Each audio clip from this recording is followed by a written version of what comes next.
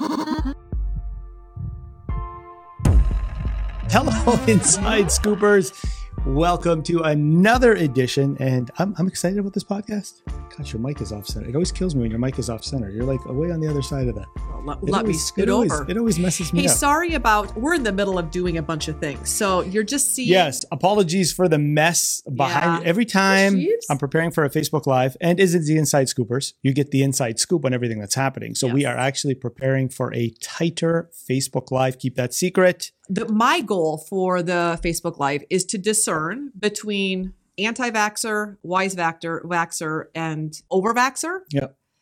That's a confusing subject right there, and people tend to have opinions. And all people also chuck you into a bucket without you being able to defend or explain yourself. Yeah, absolutely. And have fun trying to break that down in the human world, because over-vaccinating isn't a thing in the human world. It's a dog world issue, right? Because you're not going in for the mumps to vaccinate once a year, every year. You know, as Dr. Ronald Schultz told me, parvo would be like the human version of the mumps, let's say. I got one mumps vaccine, which protected me for life.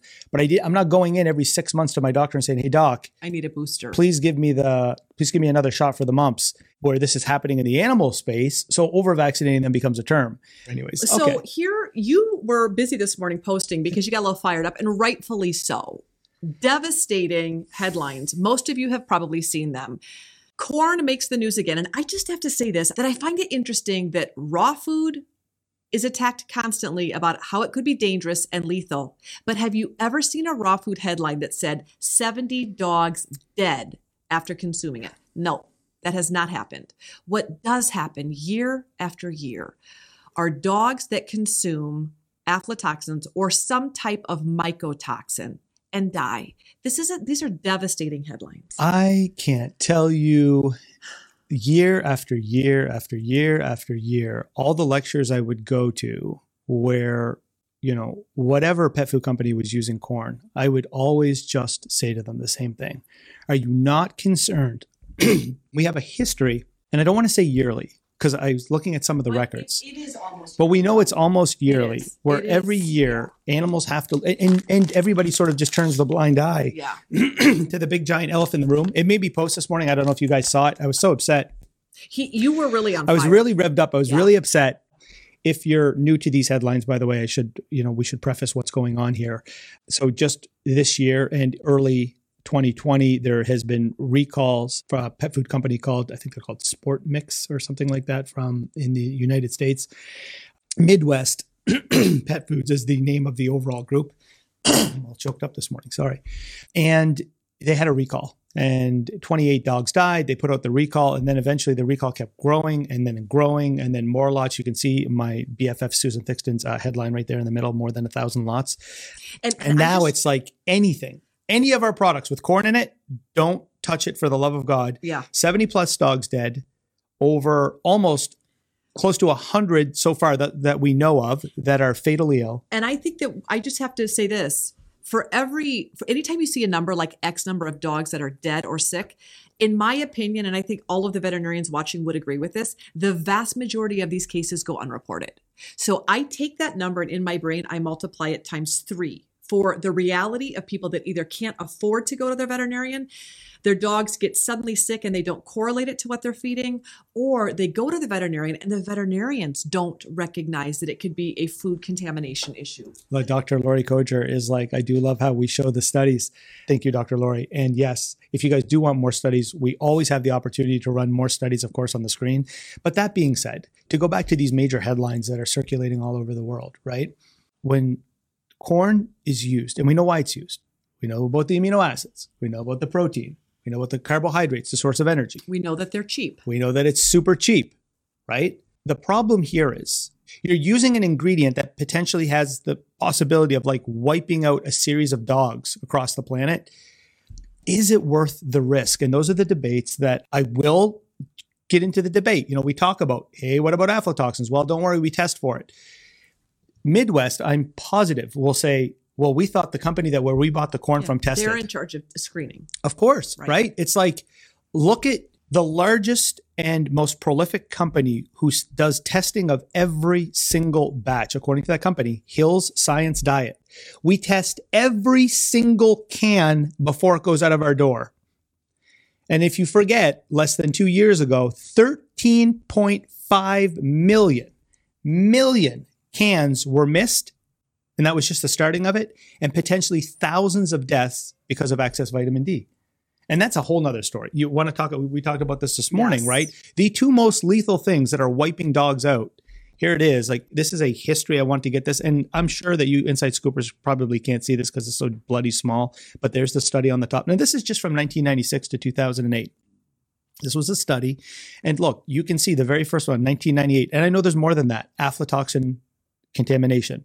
Then again in 2005, Diamond Pet Foods. You know, big how Diamond is. Taste of the Wild, chicken soup, whatever other products that they have Private under label. their hood, private label. I know they also private label for Costco Foods. Look, they had It's just it's vitamin D mycotoxin. But then- vitamin D mycotoxin. absolutely, and the dead dogs never get, like, there's no justification. There There's isn't. like, these animals lose their lives and there's nobody there. Like, how do you think I started this? So why am I here? And all you people, you know, that are new to the group, how was I born? Because I was so sick and tired. My cat got obliterated in front of me. My dog got obliterated in front of me. And everyone's like, well. I'm in nowhere land. I'm in like the smallest province in the world. And I was like, do I have to do something about this? Right. So, You're kind of Look. like Aaron. You're the Aaron Brockovich of pet food. but look at the little circle under us there, right? So 76 dogs dead, 23. That was all that they could. There was no internet, like there's no Facebook back then. Like there wasn't a way for people to file that their dogs died. We don't know how Exactly. many dogs died, Yeah. but it's always the same thing. The recall will outweigh the deaths, right? Yeah. Because it's about, oh my God, we got to bring back as many bags. What I like now, you're seeing headlines like the New York Times. Now they'll put the amount of dead, because now dogs have become more important than the bags that have to be recalled, the dead dogs. The numbers are still grossly underestimated. Across the board, the numbers are still grossly underestimated. So we go back to the premise of Ruddy's post this morning was, is corn worth the risk having it be included in pet food? And knowing that so many people have to feed kibble, and that kibble's divided into the grain-free category and the grain-based category. So if it's grain-free, the risk of aflatoxin is a lot lower, because it seems like aflatoxin is the one that's taken out everybody, Aflatoxins right? grow on grains. But look at yesterday's recall. So I posted about yesterday's recall. I don't know if you guys saw it. I only posted it on the Planet Pause page. The vitamin D issue right now. How ironic. It just shows you how global headlines can work.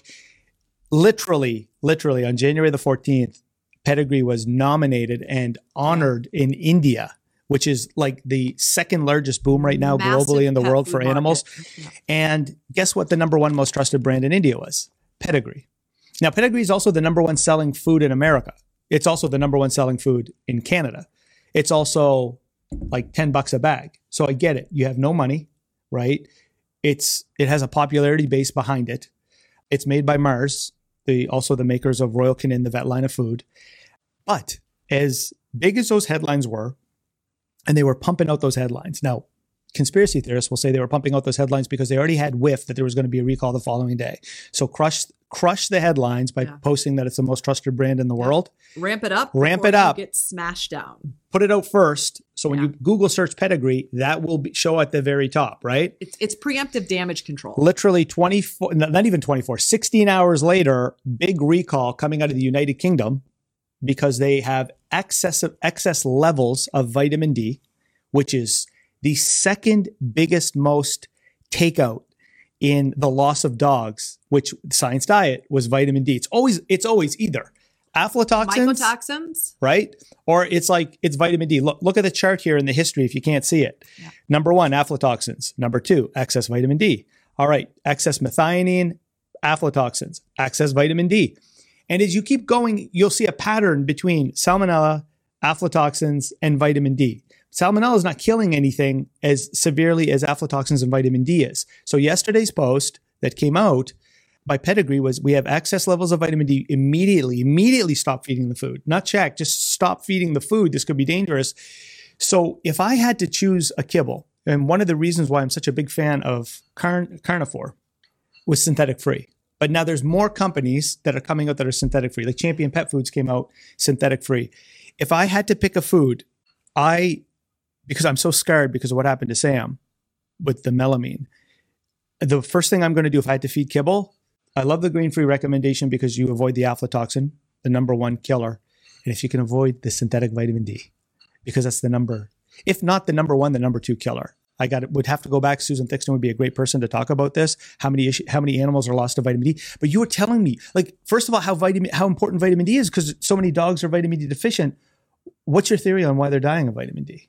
How's the access, like machinery wise, what's your theory on that? So when pet food companies order a premix, the vitamin D, when you order vitamin D, cholecalciferol for a premix, it comes in literally one drop is like 100,000 IUs, one drop. So imagine trying, or even like half of a gram, 0.1 gram. It's like literally, it's the tiniest amount that you have to distribute in 100 kilo batch of pet food. If as you dust this incredibly potent fat soluble vitamin in, as you dust that in, Shuby decided to eat her food this morning and mix it drag the bowl across the kitchen. You can't mix it in adequately. So what ends up happening by default is you're trying to, in this giant vat of food, you're trying to mix this microscopic amount of super potent synthetic in. If it does not get mixed adequately, part of the batch has a lot of vitamin D and part of it doesn't. Some of you may also know that when vitamin D levels have been tested in many dogs fed ultra-processed foods, they're low. They're low in vitamin D. So it's like half of the dogs get excessive vitamin D and half of the dogs don't get enough because mixing these super potent synthetic vitamins and minerals in they're not equally distributed in the batch. I got that great question by Leslie. So would you choose higher carbs over synthetic vitamins? Such a great question. I would because it's a slower. Because you can run your dog for 2.5 hours and negate the carbs. Yeah. Ryan Yamka really nailed it home with me when he said, dude, we're making baby formula. Kibble's baby formula. It's math, right? It's like literally math. So when they say it's science, there's a science there, right? But you can't control the machinery, like you said.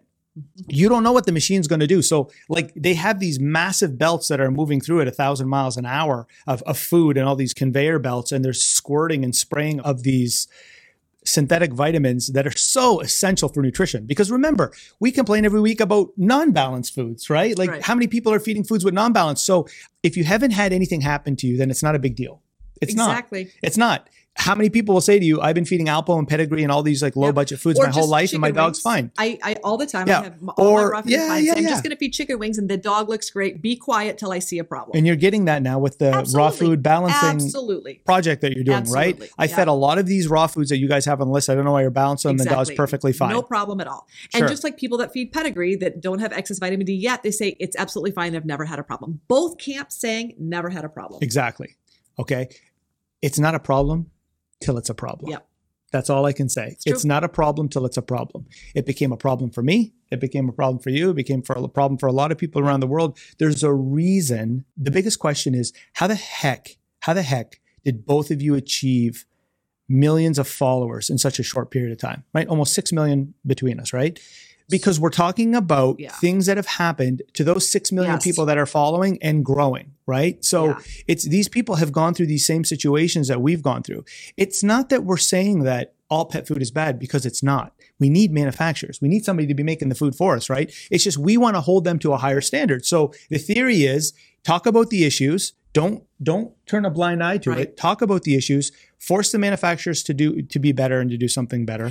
And if they don't, if the manufacturers can't be forced to do anything better, then at least have these types of discussions over and over in a wider audience. The more we can talk about it, the more educated our neighbors and family members and kids and grandparents become to be able to make better decisions. If the manufacturers will not improve their raw materials, okay, we will enlighten everyone we can talk to make better decisions. One says to himself, well, people keep talking about Pedigree or corn or whatever. It's not a big deal. Everyone knows about it. No, they don't. Yeah. It's the number one seller globally around the world, which tells you that not enough people know about it. So it means more people should be talking about it. So, and the fact is, the vast majority of prescription diets all contain corn.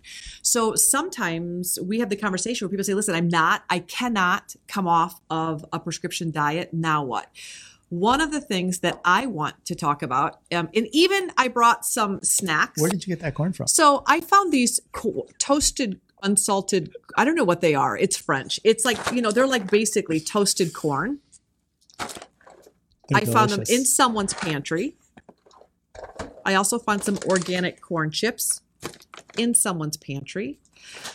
Here's my suggestions for, even though it's organic, and this is one of the places where organic pet food or human food doesn't matter, is the conversation with mycotoxins. So first of all, for those of you that don't know, aflatoxin is one of dozens of different types of mycotoxins, which are microscopic, tasteless, odorless byproducts of funguses that grow on grains, either during harvest or after harvest in the silos or during storage. So depending on the amount of rainfall on crops, these fungal byproducts can get started, and they continue replicating their toxic byproducts called mycotoxins during harvest, during the drying process, and during storage. So it's not that someone didn't do something. It's not that some chemical could be applied that wasn't. It's not that no one did anything wrong. Even with organic foods and organic corn and organic grains, mycotoxins can still be a problem. If we're going to eat grains ourselves, or if we're going to feed grains to our pets, the best recommendation I can make for you is to throw a handful of chlorella, or you can do spirulina, any super green food, any food that contains chlorophyll. Chlorophyll blocks the adhesions of these fungal toxins to the lining of mammalian GI tracts. How cool is that? So my best recommendation is if you have to feed a prescription food that contains corn, throw a handful of chlorella into your pet's bowl to help prevent the absorption of mycotoxins present in the food. So obviously, if you're going to consume grains, you're going to be consuming mycotoxins of some type. And as I mentioned, there's dozens of different types. But I made a list for you. You made a list because a lot of people are asking, like, what do you do in those situations? So what am I doing? What am I doing for like Shuby? What should you be doing for your dogs? What should you be doing for yourself and for your family members? Well, here's the good news. We do a ton of research. We know in the book, The Forever Dog, that's coming out, we've also got a bunch of stuff in there when it comes to aflatoxins. What do you want to talk about first? I want to talk about the fact that the chlorophyll, so you can get chlorophyll by eating green foods or feeding green foods. This is where if you have a cat on a grain-based diet, you will be left probably supplementing, because your cats are not going to eat enough green chlorophyll-filled foods to be able to offer substantial detoxification. That's where adding in chlorella is a big bang for your buck. Now, as I mentioned, how it works is it mechanically blocks the aflatoxins from being absorbed in the GI tract. So it needs to be fed with food. So if you are someone that does some grains included with the homemade meal, those greens included with grains is a really good idea. If you're feeding ultra-processed food or a prescription diet that contains rice, corn, wheat, oatmeal, rye can have mycotoxins, any type of quinoa, yeah. Add chlorophyll in with your pet's food directly in the bowl. But there are also foods you can treat with. So the magic of food, and when I pulled up this research for you guys, it's so inspiring for me to see the mechanics of how these different foods work. And what I mean by that is strawberries and blackberries are protective against the oxidative damage of mycotoxins, which means they help the body detoxify from the damage that mycotoxins do. So aflatoxin is a type of mycotoxin, and mycotoxins as a category do a bunch of terrible things. Do they alter the genome with genotoxic substances? Yes, which means it changes your dogs and cats and our body's DNA. That predisposes our bodies to cancer. Liver cancer in all of us. Absolutely. If we get a diagnosis of hepatic carcinoma, whether it's your neighbor or your dog or your cat, the first thing that should pop into your mind is mycotoxins. Adding in foods that will work in a variety of different ways is a really good idea. Some of my favorite vegetables that I like to use, I don't know if you have favorites on this chart here. I'm a huge fan of spinach, parsley. My gosh. Parsley is a magic. Parsley is a magic food. So chlorophyll-filled foods reduce the carcinogenicity of mycotoxins. That's the mode of action. Strawberries and blackberries reduce the oxidative stress, which means they help the body cope once the mycotoxins are in your pet system. Turmeric, ginger, and green tea, decaf green tea, all reverse DNA damage from mycotoxins. So they work by different mechanisms of action, but how cool that this diversified spectrum of foods works in unison to help counteract the side effects of some of these significant mycotoxins. Now, there's also some supplements, and there is a supplement that you can use, activated charcoal, for acute exposure to mycotoxicosis. If you have an acute toxicosis, I recommend that you start on charcoal immediately, which means, God forbid, you turn over your lot, and this would be my worst nightmare, where you are looking, you're like, oh my gosh, they just released the lot numbers, and I have been feeding my animal contaminated food. The first thing you go to is activated charcoal, and that is given 4 times a day for acute toxicosis, and this physically binds mycotoxins from the gut and prevents them from being absorbed into your animal's systemic circulation. So activated charcoal is your go-to resource for, oh my gosh, I'm feeding a contaminated food right now. That's the first thing you should be doing. The chronic exposure supplements, both chlorophyll, curcumin, and glutathione, you can give on an ongoing basis. So if you have an animal that's on prescription food that's eating cord, add these things in. All of humanity and all of the animal world are consuming mycotoxins. The question is the volume of mycotoxins and what it does in our body. It affects our DNA. It affects our liver's ability to process glutathione. They cause cancer in the body, and they create liver and kidney and heart disease. Those are the big things that mycotoxins do in the body. All right, let's talk about apiaceous vegetables. Now, I didn't have a love for carrots till I was schooled by science and the amount of fiber in the carrot, which helps block, I think what I was reading was it's comparable to a lemon. It helps block that starch or that glucose spike in the body. But more importantly, it's part of the apiaceous vegetable family. And when those researchers were saying, hey, if you've got aflatoxins floating around in your body or your pet's body, carrots can really, really help. You see the study here in Food and Chemical Technology. So apiaceous vegetables inhibit cytochrome activity and that big long number mutagenic of aflatoxin and that B1. big long number, the cytochrome P450 pathway, which is how the liver, all of our livers, including our pets' livers, that's how our bodies get rid of chemicals, is with the cytochrome P450 pathway. Apiaceous veggies help the liver do its job. Yeah, the apiaceous family, like I didn't even know that was a thing till I started to get into it. And then those scientists were like, hey, start consuming some carrots, start consuming some like parsnips or celery or parsley, things that are belonging to the family, as you can see them here on the other cilantro. side. But that being said, look, there's a lot of those vegetables that are in their family that will go in and start cleaning things up inside your pet. The magic, I guess, for me is in the fact that we have food sources that can detoxify the body from some of these most toxic insults, which is pretty amazing. And they work in different ways. So the apiaceous veggies, cilantro, carrots, parsley, celery, amazing to throw a little bit in your dog's bowl. Kitties, if they'll eat them. Sprouts, fantastic. And if your pets won't eat them, green and black tea. Green and black tea both have been demonstrated to reduce the DNA damage that mycotoxins do. So what I do is when I make bone broth now, I throw decaf green and black tea bags in the bone broth when it's still warm, create a polyphenol-rich, ECGC, tannin-loaded, theophylline-rich brew that tastes like bone broth with the benefits of tea, and now literally you're cooking with detoxification. If you are feeding kibble and you are not adding any vegetables to it, fresh, whole vegetables, in my opinion, you are making one of the biggest mistakes as a pet parent today. Ding.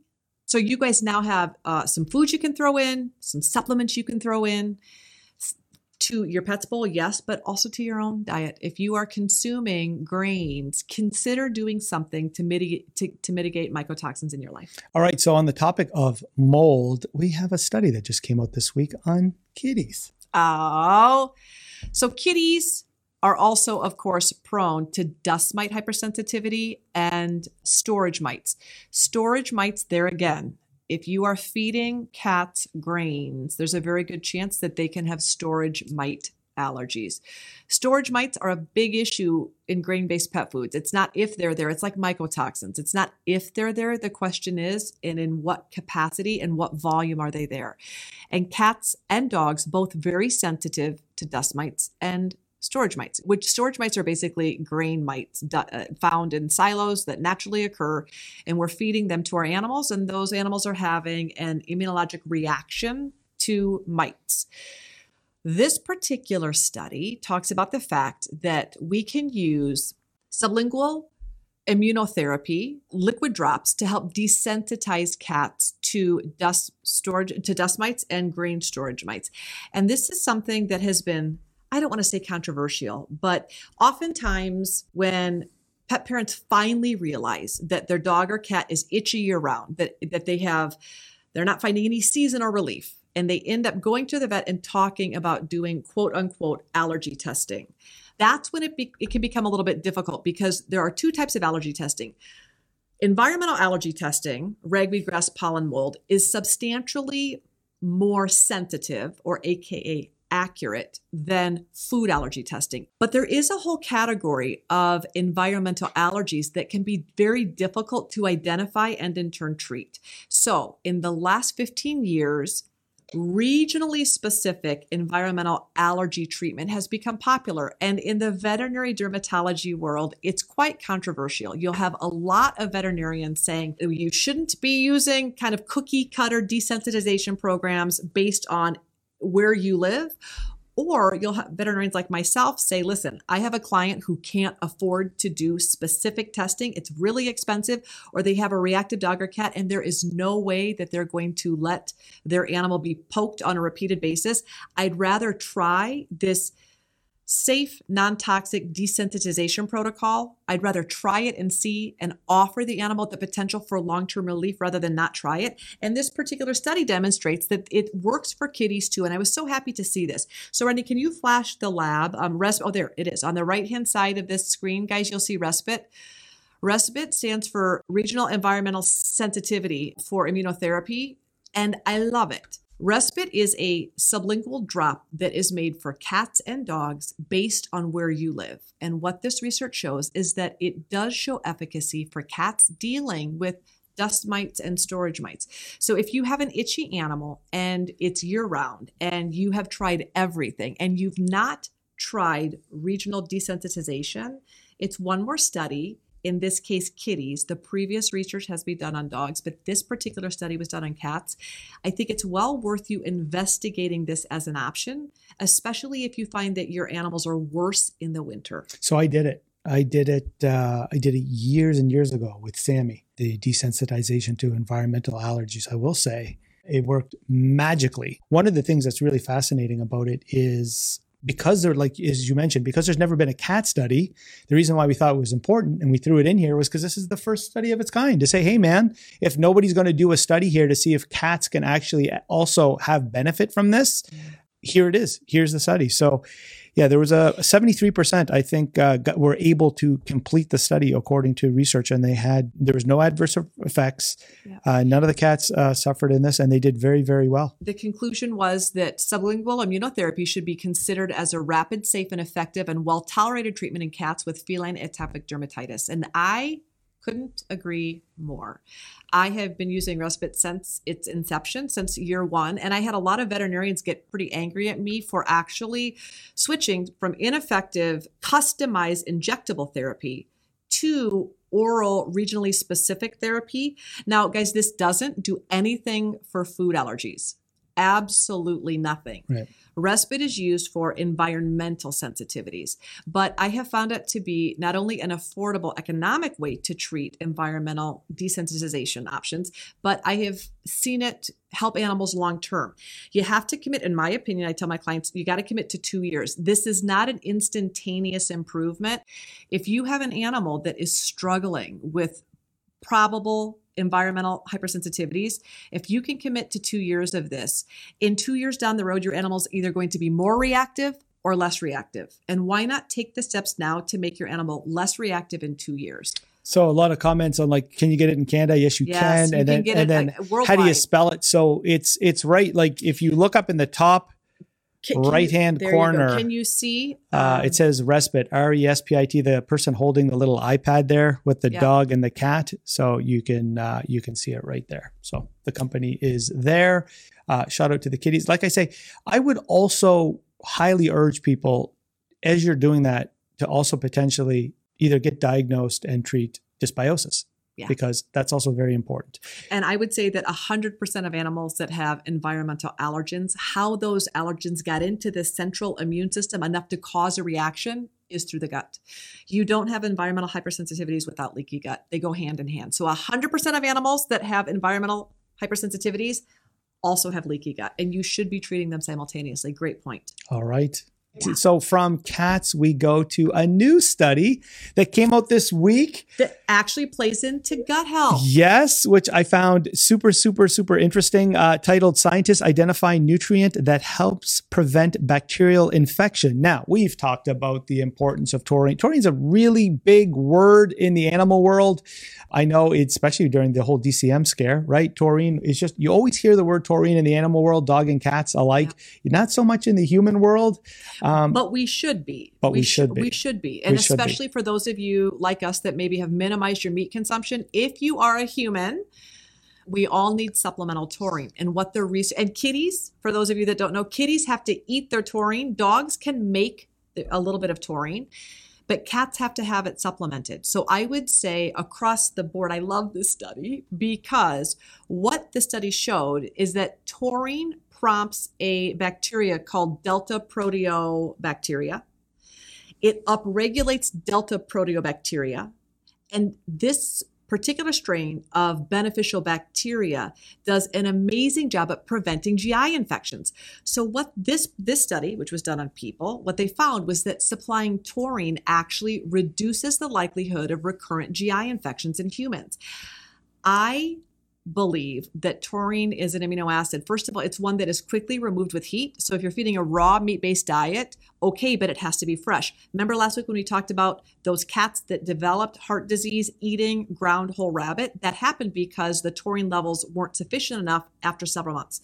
So if you're feeding a meat-based diet, the meat has to be fresh. Don't jump the gun, because that's my next slide. Ooh. The summary of the study: scientists studying the body's natural defense against bacterial infections have identified a nutrient, taurine, that helps the gut recall prior infections and kills invading bacteria.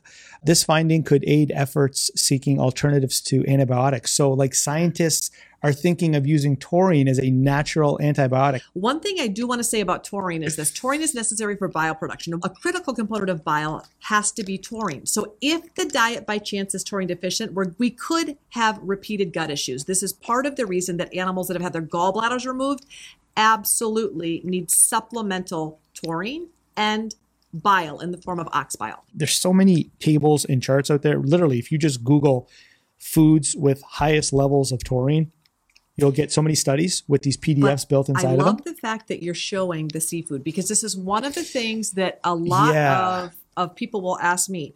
I don't want to call them poorly formulated raw food diets, but I do want to call them maybe unchecked raw food diets. If you're feeding a lot of high fat and not a lot of fatty meats or lack of lean meats, unless you are including seafood, there is a chance that your meat-based diet actually is taurine deficient. Yeah. So seafood is a fantastic source of taurine if you're not going to give a supplement. Seafood has always been king. I know when, in the old raw feeding days, everybody would always think it was just heart. Seafood never got a mention. Seafood is double, triple. Like, for instance, I look at beef heart on a wet matter basis, 652 milligrams in heart of per 1 kg of taurine, but in a clam, 5,200. Yeah. Almost double. Clams and mussels. Amazing. Fish. And that's the other thing. You can get like freeze-dried mussels here. I guess it's there on our chart too. The chart down there on the bottom, you can see like I know a lot of people are using liver. Some people thought there was like a lot of beef, a lot of taurine in beef liver. It comes in at 42. And that's what's tricky is people say there's plenty of taurine in organs. Well, yeah, but it can be shocking. The other thing is dogs and cats need a lot of taurine. It's unbelievable how much they actually need. All right, on to the next study. And it says fasting reduces the incidence of Now, is it called vincristine? Yes, it is. Associated adverse events in dogs. So it basically the benefits of fasting to when it comes to like chemotherapy. Just trying to pull up the study here on my laptop.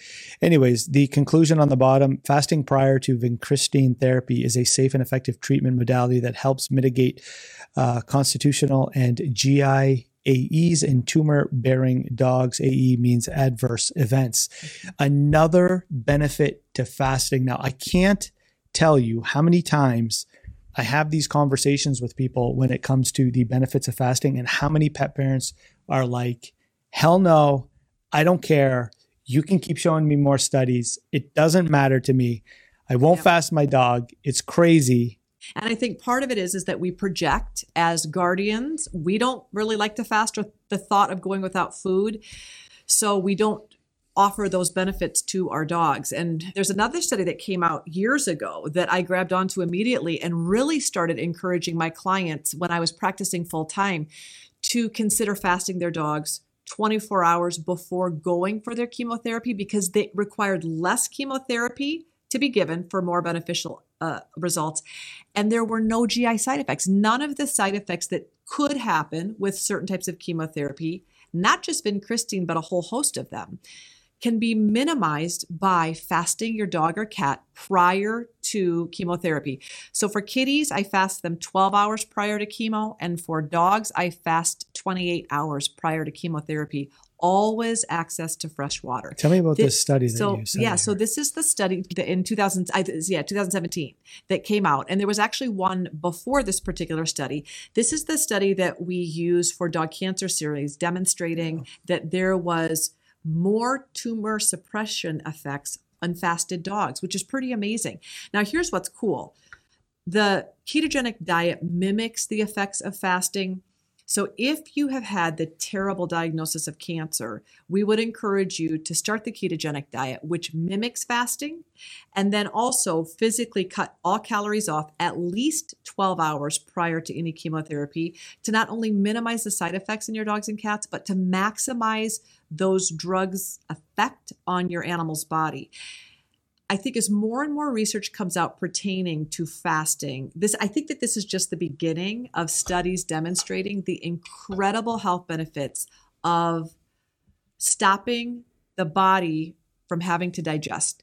So for everyone that has a little bit of fear about fasting, either for their own bodies or their dogs or cats, let me just say this. If you have a sick or diseased animal, oftentimes animals will choose to fast on their own. When animals don't feel well, they oftentimes go off food.